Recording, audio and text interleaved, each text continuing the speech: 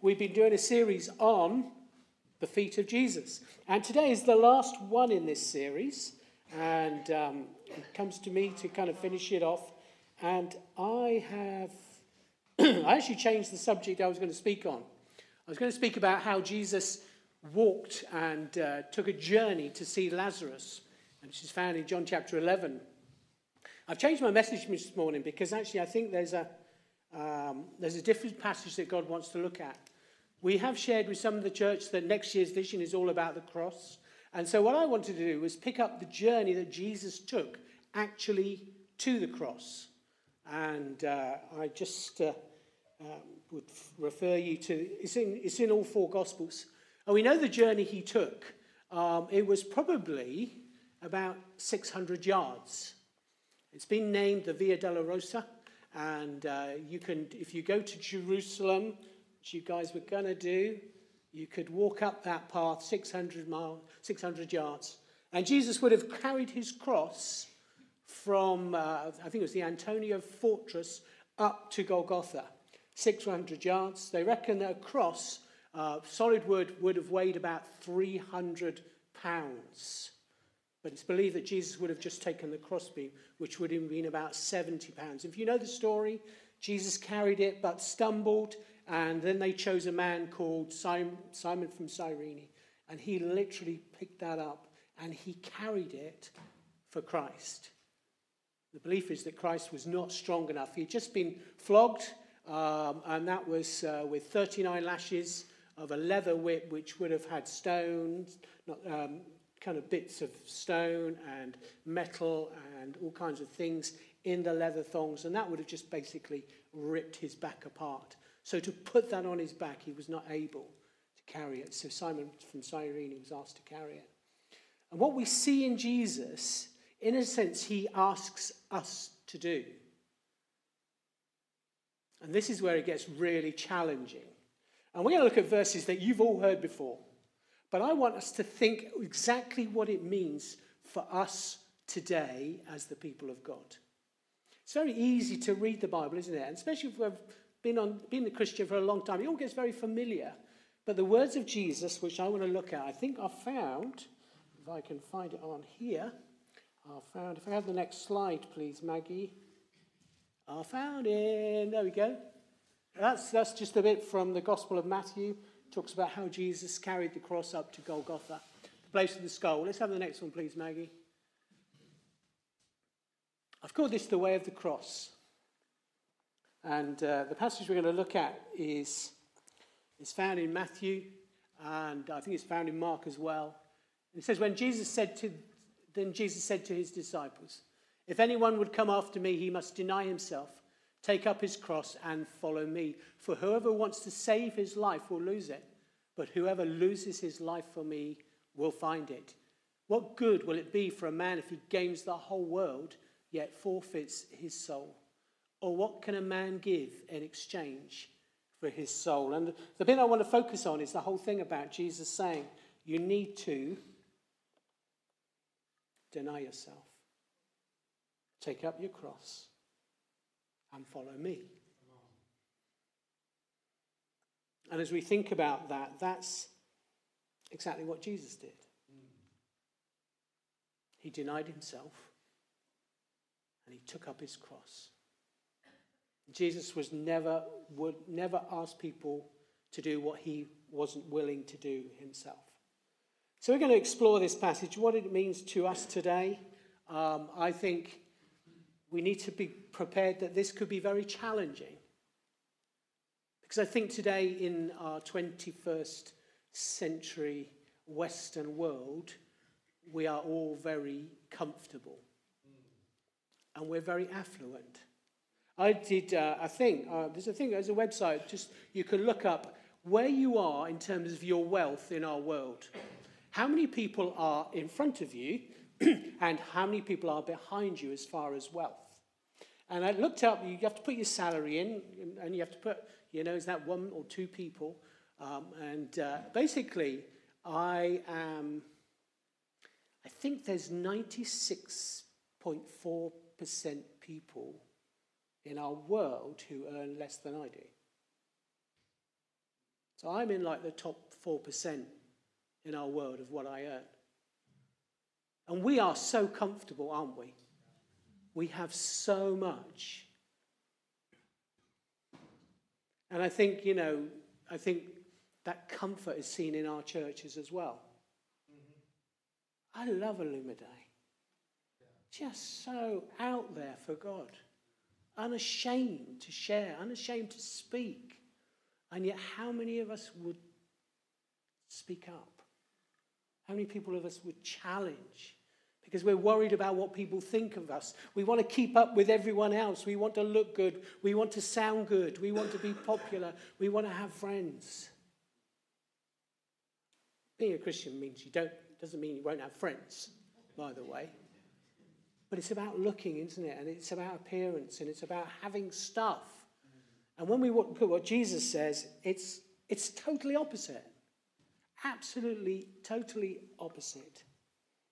Because he says, if you're going to come after me, if anyone's going to come after me, it's a great joy doing Alpha. We had the privilege of being in there yesterday. We had the Holy Spirit Day yesterday, and it was just lovely to share. And one thing that they hadn't done on Alpha, they hadn't shared the illustration of the bridge. And if you know the illustration of the bridge, it's there's a chasm, there's God on one side, us on the other, and that Jesus is the bridge. And the question is, where are you when it comes to the bridge? Are you on man's side, or have you crossed over to be with God and you know God in your life? And, just encouraging people to, in a sense, to give their lives to God. Probably what we don't say is that when you give your life to God, there's a bit of a cost. There's a bit of a cost. You have to deny yourself, take up your cross, and follow him. That's not a great message, is it? Maybe if we said that before we talked about the bridge, maybe the room would have emptied. People said, I don't want to do any of that. But actually what Christ is offering us, because what he says is actually, if we give our lives to him, it's going to be so much better. If we want to try and gain the world, basically we will forfeit our souls. And yet, as Christians, how engaged are we with the world? And how much of the world do we want to have in our lives rather than following Christ? So let's unpack those three phrases. Firstly, about denying ourselves. Wow, this is going to be... I think if we really get this is really challenging stuff, isn't it? Because we want an easy life. Denial is counter-cultural, isn't it? Nobody talks about denial. And yet, if you look at the greatest athletes, the people who have achieved most, what you see in their life is that actually there's been a point where they have denied themselves. I was watching some, something on the news, it just kind of came up. There was all these women who are rowing like mad, okay? And they'd finished their, whatever they did, and they're all there coughing and spluttering and look like they're going to pass out. And I thought to myself, wow. And they're all training to be Olympians. That's the word, isn't it? I thought, I do some rowing. I go to the gym. I don't ever end up in that kind of state. You see, I don't have a desire to be an Olympian. But when you want something really badly, you will deny yourself. And that's what Jesus is saying. If you really want to follow me, if you are so committed to me, you will make me everything. You will make me a priority. And those other things you will say no to. Because those girls who are rowing, they didn't look like they had a lot of pies between them. Probably didn't eat donuts and all the stuff I quite like. They were dedicated to what they wanted to achieve. And I would say to you as a Christian, how dedicated are you when it comes to your Christian faith? Great message, Banke. You came up here and you talked about the love of God and you talked about reading your Bible and going, church and all that kind of stuff. And if we want to know God, we have to spend time with God. Yeah. We have to put other things aside and say, no, this is what I'm going to do today. And that's what Jesus is talking about denying ourselves so that we can follow him and know him. I would question, is Jesus the focus of our lives? What are we willing to give to know him and make him the center of our lives? Somebody wrote this about Western Christianity. A rampant selfishness is omnipresent in every generation, and the church is not immune to meism. Clergy and parishioners alike calculate every move to maximize their personal benefit. Today, our bonfires of selfishness are fueled by the gasoline of affluence. Today's self-centered churchgoers ask the same question of God, coupled with another. What will you do for me today? God is pictured as the dispenser or the withholder of life's prizes, like a television game show host. We conclude that such things as good health, fortune, and success are sure indicators of his approval of our lives. Wow. Right between the eyes, isn't it? You see, we follow in the footsteps of Jesus, who did deny himself, who was in the Garden of Gethsemane, and basically said to the Father, not my will, but yours be done. What are the things that God wants us to lay aside so that we might follow him? C.T. Studd, missionary cricketer, said, if Jesus Christ be God and died for me, no sacrifice can be too great for me to make for him. So what are we laying aside to follow Christ? What is the things that God wants us to lay aside? The second thing is we need to take up our cross. Now, I just imagine Jesus telling his disciples this, and they must have gone, oh my goodness, because they would have seen crucifixions. They would have gone to Jerusalem, and not just Jerusalem, but all over the place, people were crucified. And Jesus would have said to them, basically, to follow me, this is what it's going to cost. Can you imagine how that went down? They probably all sat and looked to the floor and thought, get me out of here. Because this is not what I want. I don't want to end up on a cross, bleeding to death in pain and suffering. But Jesus says you've got to take up your cross. So what does that look like? A cross is a symbol of what? Of death, surrender, submission, sacrifice, pain. It symbolizes so many things.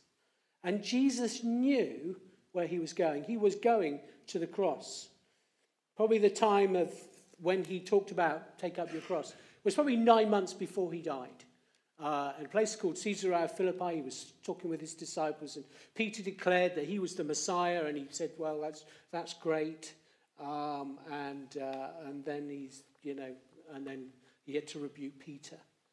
But it says that Jesus set his heart as flint to go to Jerusalem. He made it his goal to go to the cross. And he was saying to his disciples, basically, you too, you will pick up your cross and follow me. But as we've talked about a vision for next year, we've talked about a number of things about what the cross is. The cross is a place and a symbol of love. You think about the symbol of the cross, it is a symbol of love. Even though it's a place of torture, it is a symbol of love. And as Christians, God wants us to pick up our cross and in doing so, show love to other people. Show the love of God. And, what we're trying to do at Christmas and Easter and through the various community projects is show the love of God. As we pick up our cross, are we showing the love of God to others? But also the cross was a symbol of sacrifice. Jesus laying down his life for other people. And I wonder how we do that. What do we give up so that others might receive? And there's lastly, the cross is a symbol of glory. Jesus said, now the Son of Man be glorified, and God is glorified in him. And that's found in John chapter 13. Jesus talked about the Son of Man being glorified, and that wasn't his resurrection, that was his death on the cross. He said in John 17, I brought you glory on earth by completing the work you have given me to do. Jesus died on the cross and glorified God. How strange, how weird that a sacrifice like that would bring glory to God.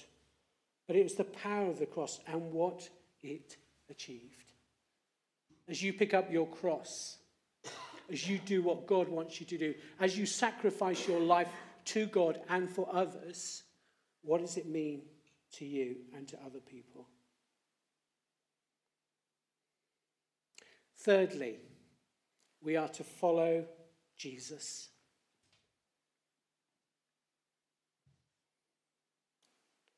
Luke 9 is slightly different because when Luke wrote about following Christ, he says this: if anyone would come after me, he must deny himself, take up his cross, and daily follow me.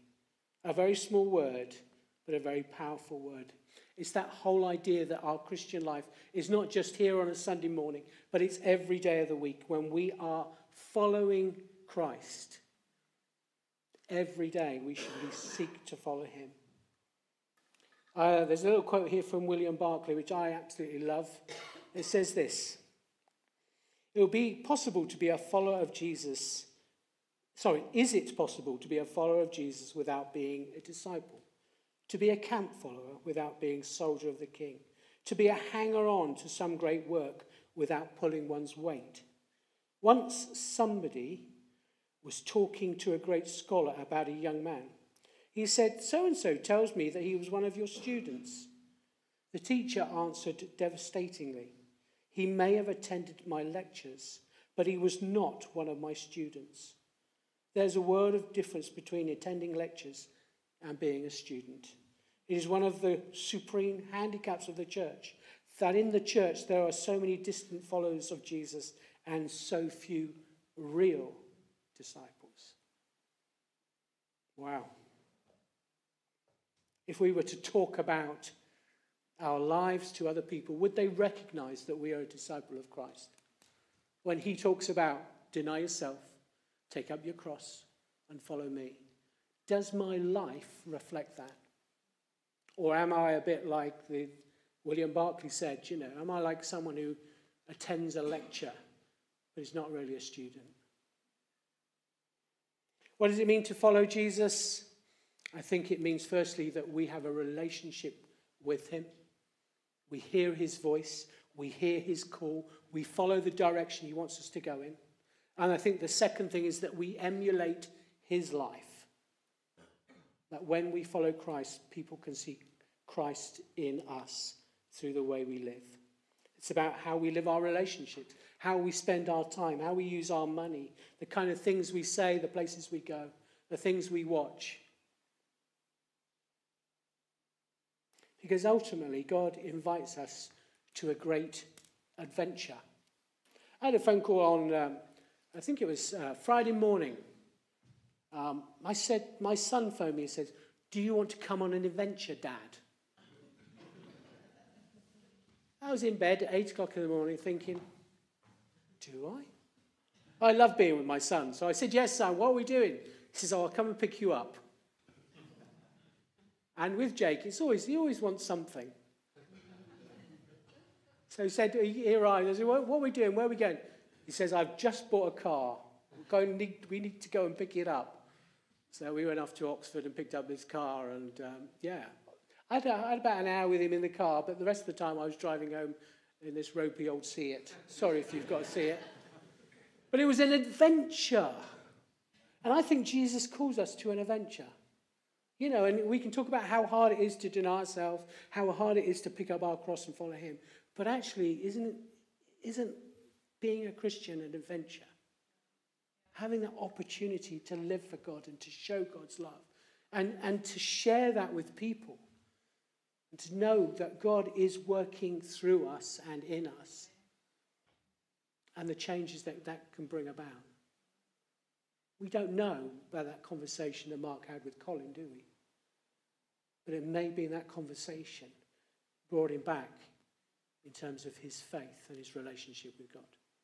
You don't know what's going to happen when you pray for people. We don't know what's going to happen with Olivia, do we? But we're here together praying, and God is calling us to an adventure with him. And we can see it either as something, oh, this is going to be terrible, or this is something very, very exciting that God wants us to be involved in. I love this. I found this on the internet. And it says this. Oh, now I've lost it. There was an epitaph written on this guy's grave. It says this: he was born a man and died a grocer. What an epitaph, eh? Born a man, died a grocer. I wonder what your epitaph's going to say. What would it say? Born a man, died a follower of Jesus. Born a woman, became a woman of God, godly woman, and a woman of faith. Because one day people will talk about us when we die. I wonder what kind of things they would say about you and about I. Because we like comfort, but Jesus is not calling us to comfort. He is calling us to adventure, to deny ourselves, to pick up our cross and follow him. Every time I come to church, I drive past the Methodist church in Kempshott Lane, which is now shut, which I find very sad. That the church is now, it's now a dance studio, which I think blesses the Spears family because Neve dances, but as a church it no longer operates. And I think it's very sad because when you think about the origins of the Methodist Church, there was a guy called John Wesley. And he wrote what is called a covenant prayer. And I think to myself, if the Methodist Church had truly grasped this, they truly got hold of this and lived it out, that church wouldn't be empty. It wouldn't be shut. It would be alive and it would be vibrant. John Wesley wrote, and this is a prayer apparently the Methodists say every year. I am no longer my own, but yours. Put me to what you will. Rank me with whoever you will. Put me to doing. Put me to suffering. Let me be employed for you or laid aside for you, exalted for you or brought low for you. Let me be full. Let me be empty. Let me have all things. Let me have nothing. And now, Father, you are mine, and I am yours. So be it. And the covenant which I have made on earth, let it be ratified in heaven. Amen.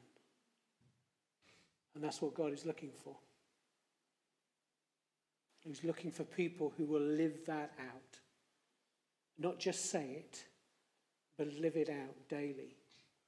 People who deny themselves, who will pick up their cross and follow Jesus. And Jesus said, before he said that, he said, if anyone, which includes you and me. And it is an invitation. And it's an invitation we receive. And with any invitation, there's always two answers, aren't there? Yes and no. You may say, well, there's always maybe, isn't there? Because some of us don't like to make a decision too rashly, do we? But ultimately, a maybe is a no. So I challenge you today.